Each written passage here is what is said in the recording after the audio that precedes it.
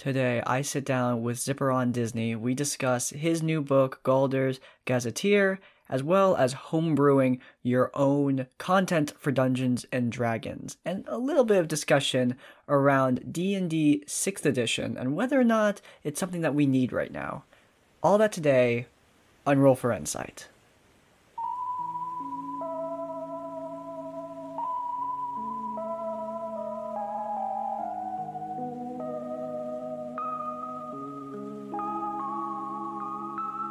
All right, so welcome everyone to another episode of Roll for Insight. I'm joined by Ziperian Disney.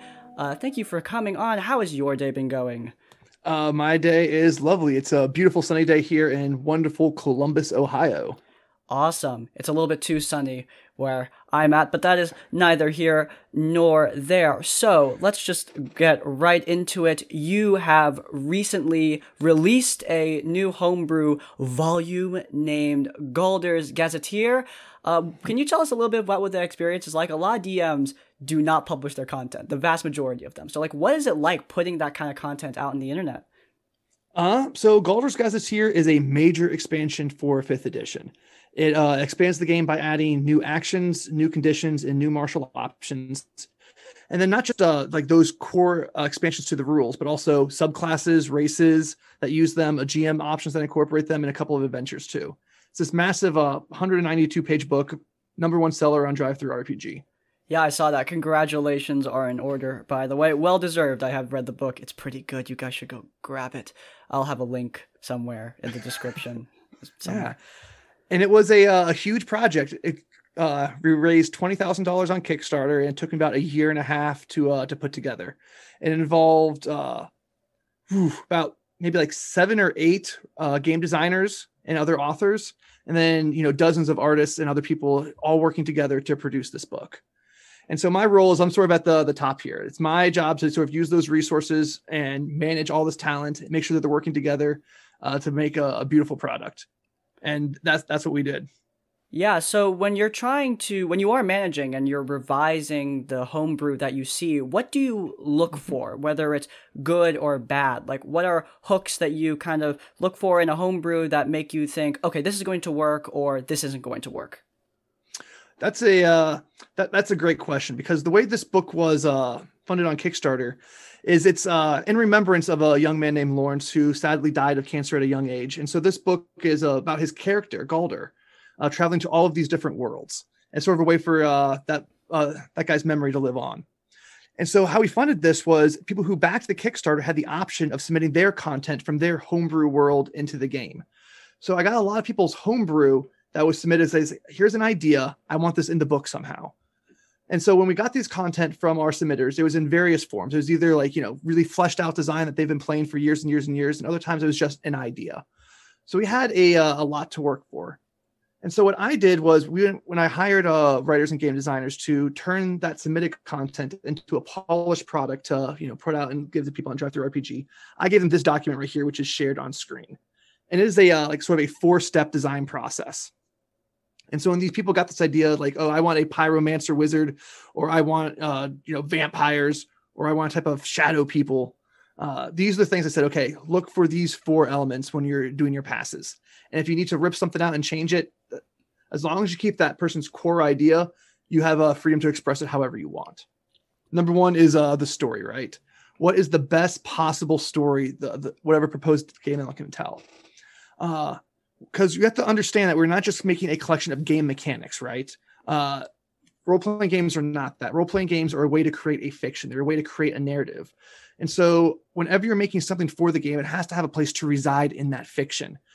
Being really focused on what narrative fulfillment you're going to try to achieve with this particular game element is the most crucial thing, right? Like mechanics are really cheap to make. You can make lots of different ones, even if they're really, really innovative and cool. There are lots of different systems that can use them, a million different dice games you can play.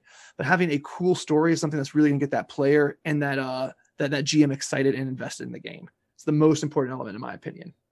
So when you're just looking through ideas for homebrew, like the first thing you hook onto is a story-based kind of setup so that you can build out the mechanics from there?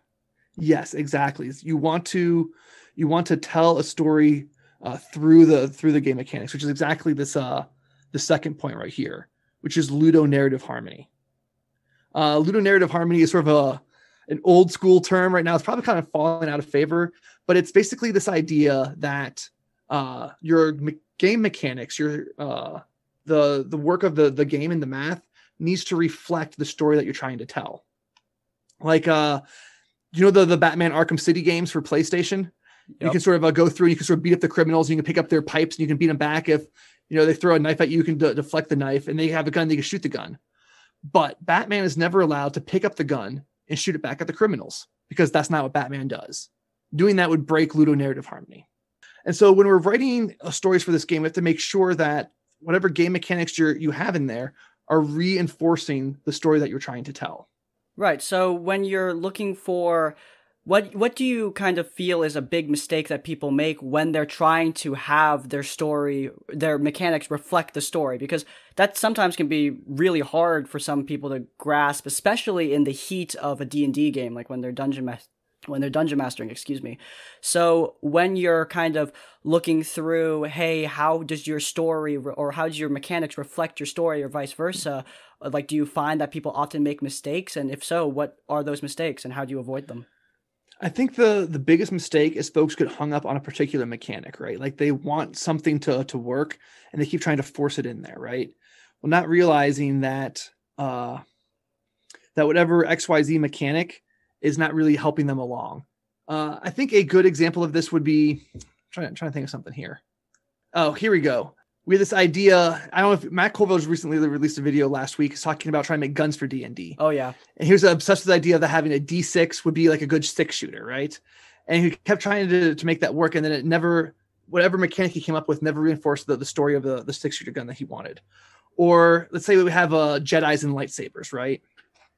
That you can't have a mechanic that encourages your light side character to use force lightning, right? If force lightning is always the best way for them to win combat, they're not going to feel like a Jedi warrior, right? They're always going to be acting suboptimally. And so they're going to be encouraged to do something that's not in the story that they're trying to tell.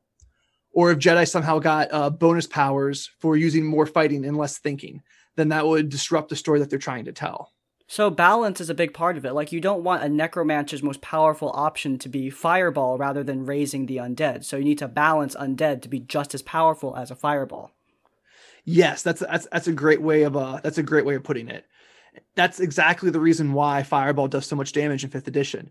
Is because if suddenly they found out that stinking cloud was the most powerful spell, then all of a sudden in D&D land we understand that all the wizards would be shooting around and giving farts to each other, right? Which is not what we imagine. We imagine wizards shooting fireballs and bolts of lightning, which is why they're the most powerful spells. Well, that's what some of us imagine. I know some wizards that would disagree. Mm-hmm. But when you're thinking about balance, we're on the subject of balance, and I've been kind of harping on this, but how do you feel about DMs balancing things before the game and even during the game? Okay, so I think that's sort of a big question right there. If we're talking about DM facing content, like trying to balance my monsters that I'm using in a fight, you can do that on the fly, no big deal. If you're trying to balance player items, I think once you give them to the players, you shouldn't nerf it, right? The only way, once you give something to the player, the only way you can go is up. It's on you as the DM, if you give something too powerful, to make up that challenge yourself, right? Like, oh, okay, this player is getting really strong with their fire tongue sword. I gave them at level 1. I guess we're going to have some fire resistant enemies now. Right. Because they're doing way too much damage and making everyone else feel bad. So I have to do something else. It's more fun story-wise for players to unlock a weapon's new power than to have their weapon suddenly like, oh, it got struck by a thunderbolt and now it doesn't work, right? Like, one is a letdown for the player and one gives them excitement. Yeah.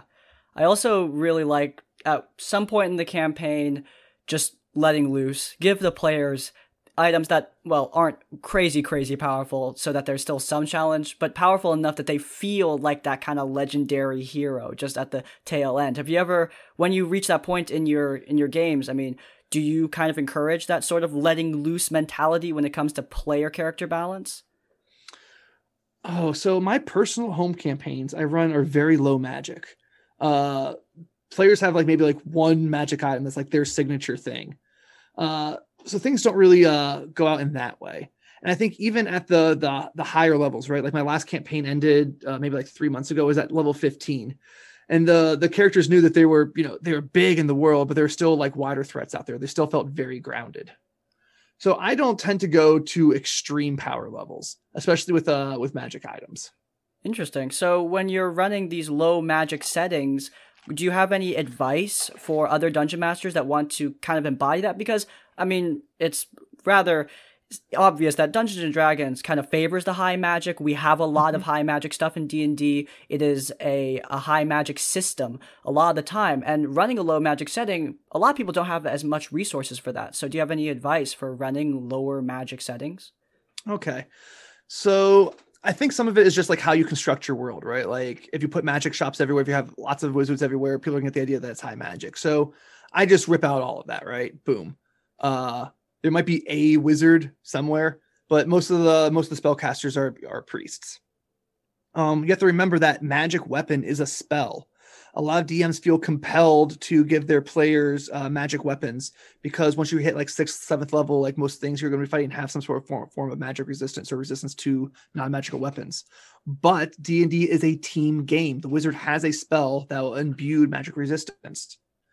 Or if you don't want to do that, if you feel like you're putting an unnecessary tax on the wizard character, then you can just hand wave and say, well, silvered weapons count as magical for the purpose of overcoming that. And that sinks into the sort of lower magic setting. Like, okay, this weapon's not enchanted, but I know some ancient alchemical technique that will make it good against fighting these mystic creatures.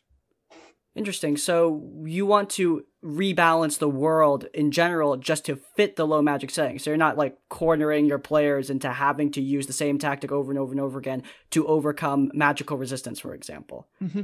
And I think, yeah, magical resistance, that's probably the only thing in the game that really forces you to go to a high magic setting, right? That's probably, I mean, I love the character abilities have that, but the characters are extraordinary. They are heroes. They are not normal for the world. So the heroes can be high magic. Doesn't mean the setting and the world around them need to be. Do you ever ban classes in the or at least restrict class options in the vein of keeping a low magic setting? Like, do you prevent people from picking all spellcasters in the vein of keeping that low magic setting alive? No, not at all. I let them play whatever they want. They're the heroes. They're extraordinary.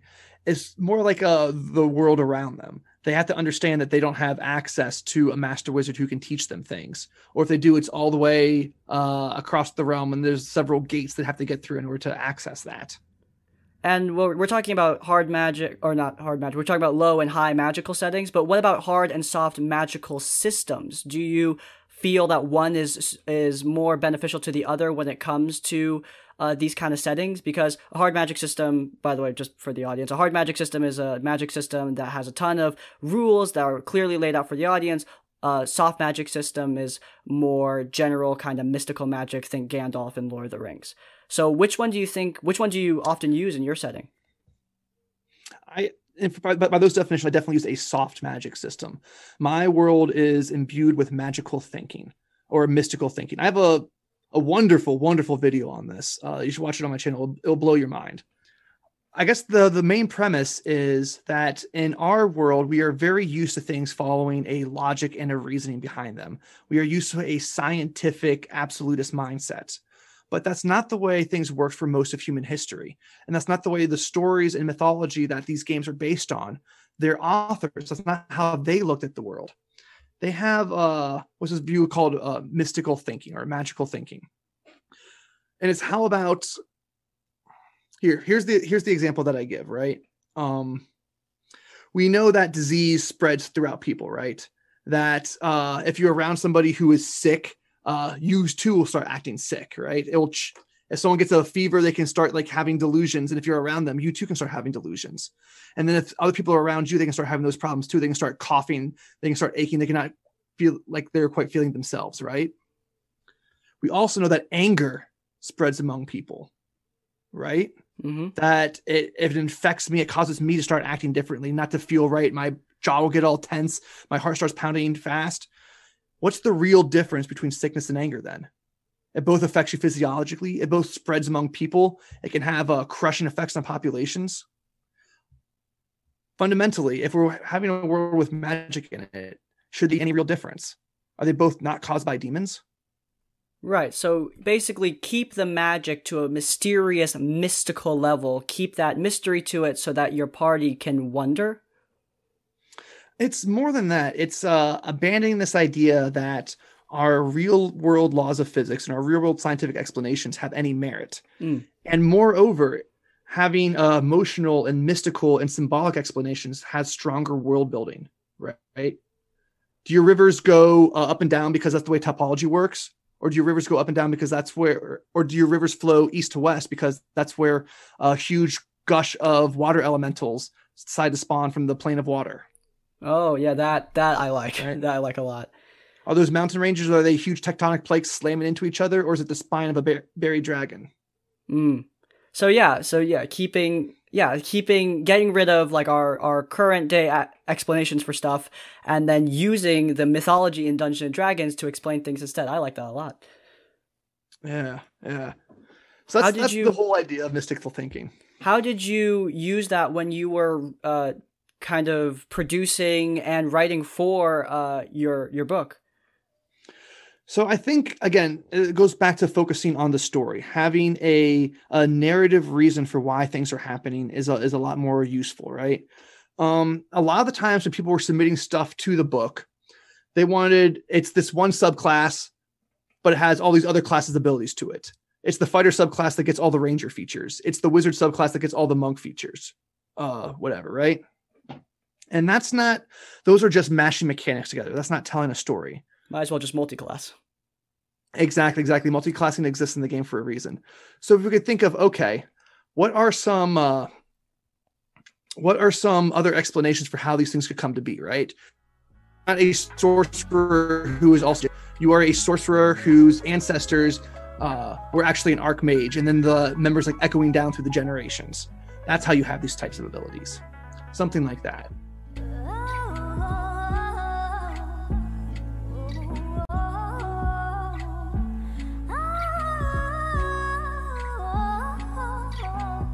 So once you have that focus on story, I think once you have a strong idea of what story you're trying to tell through the mechanics, here's the something that I do is you write pseudo rules, right? It's just really, really quickly get some ideas on paper, right? Don't worry about getting nice mechanical language. Just write a pseudo text that'll say what this feature is supposed to do, what this feature is trying to achieve in the fiction. Like when you use this feature, you are going to guard your foe. Oh, you're going to guard your ally from your foe. Or when you use this feature, you're going to be able to control an area around you and make fire shoot out of the ground. Something like that. Trying to really write down what you're trying to achieve with that particular feature at those particular levels. Right. Like one thing that I love to do in character creation is have the players tell me, hey, like, what do you want out of this character?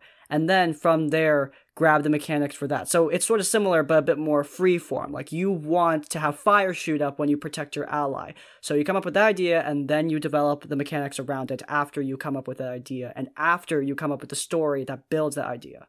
Yes, exactly. So right here, like make sure the mechanics and the effects of the element reflect the story you're trying to tell. I will go ahead and link you this document. You can put it into the description. Just to give you like a good idea of what I'm trying to do here. And then once you have that pseudo text down, those pseudo rules, then you go through and you find 5e game texts that use similar effects what you're trying to create. Someone has already done the lifting for you. Someone has already wrote out good rules that are going to be logical and do the thing you want to do. They are going to parse with the system so you not have a bunch of loose hangers and things like that. So when you're trying to balance out what you've created for your homebrew, like you've gone from story to idea to concept to mechanic, when you're comparing it to what's already been created, like what's your favorite gauge to figure out if this is balanced or not? Is it, I mean, aside from the DM's guide, do you use anyone else's homebrew, like Griffin's Saddlebag or the things on Unearthed Arcana? No, here is the only thing for balance, right? Balance is the absolutely last thing I do because balance is, it's sort of weird and it's sort of illusory, right? at least part of balance is you have to appeal to people who just read the document, right? Like looking at the paper, reading it, and imagining how that would play is a legitimate part of the hobby. That's a real way to engage with role-playing games. And so you have to respect those theory crafters. But at the same time, it is a game, right? And so you can't really be sure if something is balanced, is fun until you actually play it. So that's something to keep in the back of your head when we're talking about balance. But if we're talking about how do we do this, so there's two things that I do. Each class has a core, right? The idealized form and the archetype. They're the ones that are available for free on the SRD and on D&D Beyond, right? The champion fighter, the evoker wizard, right? Yeah. And so when you're making subclasses, you want to match your features to those features, right? Comparative power. Like the evoker wizard, like your first level feature has to be roughly equivalent to that second level evoker feature. Your third level fighter feature has to be roughly equivalent of power to that third feature. Pretty obvious, right? Yeah. Like, how do you actually compare balance? So in the Dungeon Master's Guide, there is this table called spell damage per spell level. And that is the secret, right? That is the absolute key that unlocks balance for the entire game. Wait, that exists? Wait, what? That's been there the whole time? Yes. Is it just in the back? It's in the creating your spell section. Are you kidding me? Oh my god. I've been looking through. It's even better. Buckle up, right? Because now I'm really going to blow your mind. All right, I'm waiting. Okay, so what that does is it tells you how many D10s are worth each spell level and damage, right? Mm-hmm. More than that, you can compare spell levels now. So you know that something that makes a single creature invisible is worth the same as 3d10 damage. That's neat. You can convert every power in the game into spell level dice, and then use that as sort of like a currency when you're buying features for your subclasses. When I was creating, I created 2 subclasses for my game because my players wanted something pretty unique. I would meticulously look through like the entire spell book and a bunch of classes just to compare them, just to make sure I wasn't making anything too crazy, and obviously working with the player at the same time. But yeah, if I knew that table was there, that would have made my life way easier. Yeah. So there you go, and that's how you can sort of get a semblance for how powerful something should be, right? So you know, okay, the Eldritch Knight getting 2 first level spells is the same thing as being able to crit X many times per day, because they're both those third level features. So there you go. Neat. Yeah. So when you're creating your own homebrew, again, we'll go back to what you've made. Do you have anything that you're just really proud of, like an idea that you came up with, or a mechanic that you developed that just made you go, yes, this is awesome?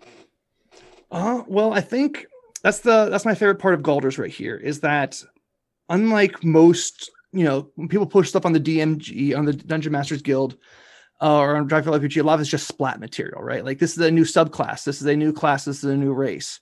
What Galdur's does is we expand the rules. We gave you 7 new conditions, right? Your character can become dulled. They can become doomed. They can become burned. Things like that. And we also came up with the new actions that the character can do. There's a sunder action if you want to destroy someone's equipment. There's a harry action if you want to stop them from attacking or doing something. And so really building those big elements, expanding the core of the game, allowed us a whole lot of new room to play with when we were building these subclasses and races. And that was really, really cool. So how did you develop the ideas for these new conditions? Because conditions is not something a lot of people think about when they're thinking, okay, I'm going to change D&D. Like, conditions is one of the last things. Like, they're thinking classes, races, new monsters. But conditions are obviously really important to the game. How did you come up with all of these new mechanics that you could introduce to the core of D&D? Well, my channel is all about pushing the boundaries of the game, right? Figuring out, okay, this is what everyone else is doing. What's left behind? What is left to hack and do something else? How can we expand further than what's already done? And I think having that mindset of, okay, if this is what everyone else is doing, I'm not going to do that, forces you to be more creative. It forces you to be innovative.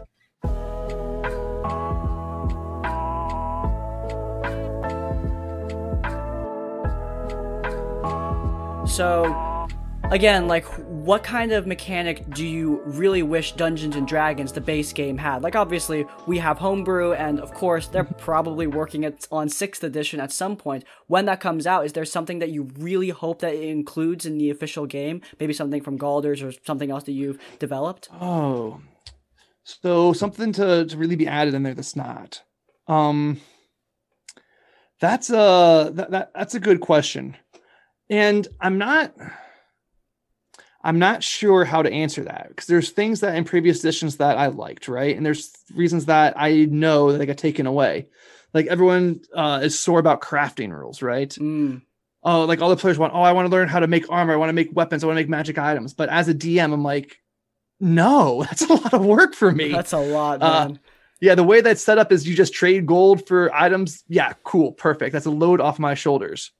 And so the problem is if you make something like that core, and the players expect that, and then you're adding a new burden onto the DM.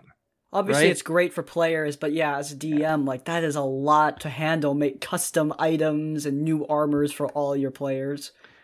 And so really, it's a sort of a double-edged question, right? Like, what do I want to add for Dungeons and Dragons? Are you talking about like me as a consumer or me as a fan of the brand, right? Because as a fan of the brand, I want the brand to succeed. And for the brand to succeed, you need to create new DMs, which means you need to make the on-ramp to being a DM as easy as possible, which means no crafting rules. Yeah. But as a player, crafting's sick. Yeah, I wanna etch some armor, yo. Yeah, that's awesome. If you want, I could give you my answer and then maybe give you some time to parse it over. Yeah, go ahead. What do you want? If I had to add one thing, man, more difficult resurrection mechanics. I just released a video about this, but I really like the homebrew resurrection mechanics that a lot of people, like Matt Mercer has a great one, the resurrection rituals, to make resurrections more difficult. Because I think, especially in the late game, and if you have a cleric, even in the early mid-game, death is really, really meaningless depending on the DM and depending on the magic level of your setting. But especially in base Dungeons & Dragons, death doesn't mean much. My players, they, however, freak out about death because I introduced a resurrection ritual that results in them needing to make multiple high skill checks in order to bring a player back. Now, to be fair, I clearly am not being that hard on them. They've never failed a resurrection ritual. They've always been able to get it done and to get the player back to life. But it still adds that kind of tension, and I think that that's really valuable for a game of Dungeons & Dragons, and something that we need, because base game, you just cast Revivify, spend 300 gold, and depending on your DM, 300 gold could be really easy to come by, and then your player's back to life. Yeah. That's definitely something that I sort of homebrew around, right? And I've done it in 2 different ways. I've actually changed how I did it throughout the game. I used to up-level the resurrection spells, right? Like Revivify used to be a 5th level spell. Raise Dead used to be a 7th level spell. But now what I've done is there are no diamonds, right? You think anyone could you think someone's going to give away a 500 gold piece diamond? This can save grandma. You think I'm just going to give it to you? Exactly. That's good. They're not normal diamonds. They're made from the fossilized remains of phoenixes. That's cool. Yeah, like they turn to ash and then they all the carbon. Whoosh. I might steal that. I like that solution a lot. Yeah. So that's what I do. So I guess if we're going to add something core to the game for everybody to use, right, that I think would be really, really accessible.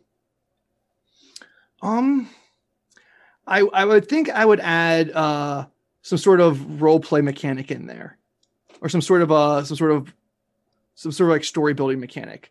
Because right now, all the social interaction rules are extremely light, right? And they're that way just because you don't want to constrain the way someone needs to act, right? If you're having like a really good RP scene, you don't want a player to jump in and saying, but actually, and you don't want to give the DM the excuse like to hide behind the rules. Like, well, I don't care how well you negotiated. This guy's liking of you is only a 6. He needs to be a 9 right now. So he's not going to give you what you want. Yes, definitely. But I would like something that gives it just a bit, a deeper touch, right? I think the way inspiration is handled is just a little too, not clunky, but a little too soft. Right? Like how do they inspire? Yeah. If you do it, if you fulfill your bond, you just get an extra D20 every once in a while. And I don't think that's quite enough. I would like to see something, I would like to see a mechanic that more strongly urges players to follow their traits, bonds, and flaws. Absolutely. I like that a lot. Do you think a lot of people really are really harping for a D&D 6th edition. Well, maybe not a lot, but enough people that I've noticed.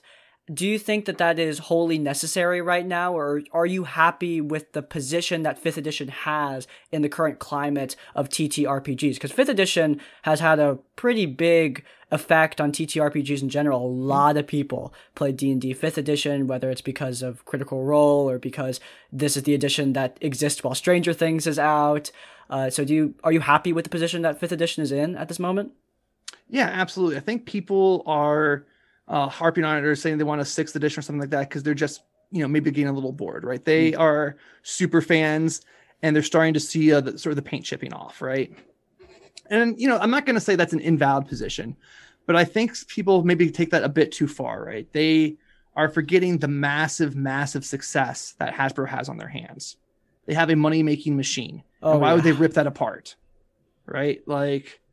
And luckily what they did was they made 5th edition flexible enough that it's easy to put on your own modules for complexity. You can add things on top of the game to make it more and more complex pretty easily without upsetting the core system. The thoroughfare, the through line of 5th edition is light enough that you can add lots of different game modules on top of it without completely wrecking your game. So you could add strongholds on top of it. You can add those crafting rules. You can add called shots, and you're not going to upset the game too much because the core system is light enough. Right. And also you don't need to just add new mechanics. A lot of people really love playing editions like 3.5e. I mean, I don't see why you couldn't take mechanics from older editions and implement them. Like Matthew Colville, we brought him up earlier, but he has an entire video on using 4e mechanics to make 5e combat more interesting. Yeah, and that's what people see as a flaw, the sort of simplicity of 5th edition is actually a feature. Oh, yeah. It's done that way on purpose. So us as DMs, because here's another little insight here, that every DM is a power user of the system. Every single one. They expect us to tinker with it. So they gave us a tool that can withstand our tinkering.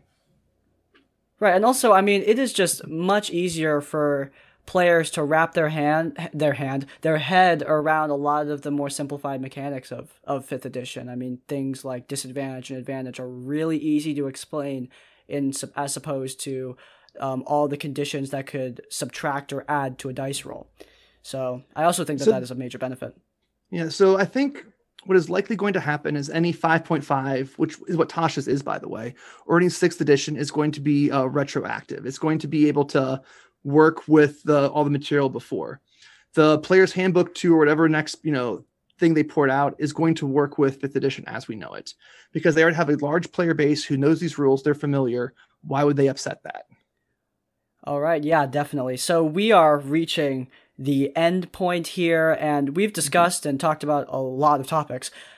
Do you have any sort of final advice that you want to give? Like, if someone were to ask you, what is the most important piece of advice that you can give for homebrewing a D&D mechanic or a setting, what would you tell them? It could just be one of your most important piece of advice. It doesn't have to be the most. I know that could be a little hard. I don't know. I think the most important thing is just to do it, right? Is to just start and get stuff out there, right? And then once you get it out there, once you start, right, take the time to focus on the little details, because people who pick apart homebrew online, that's what they get their rocks off on. They love finding grammatical errors. They love finding things that should be bolded that are instead italicized. They love being wrong about capitalizations. So if you pay a lot of attention to those sorts of details, you'll actually not only become a better designer because you'll learn new things about the game, but you're going to take away all those excuses people have and force them to engage with your actual content and your actual ideas. Thank you so much for coming onto the show, Ziperian Disney. Thank you so much again. If you guys enjoyed this episode of Roll for Insights, then please do leave a like. If you want to see more content from me or from my guests, then please do subscribe to our channels. Links are somewhere. They're in the cards. It's in the description. It's somewhere in the void of YouTube. And finally, to appease the algorithm gods, please do go down to the comments down below if you are able. In essence, like, comment, subscribe. We will both see you all next time. And without further ado, farewell.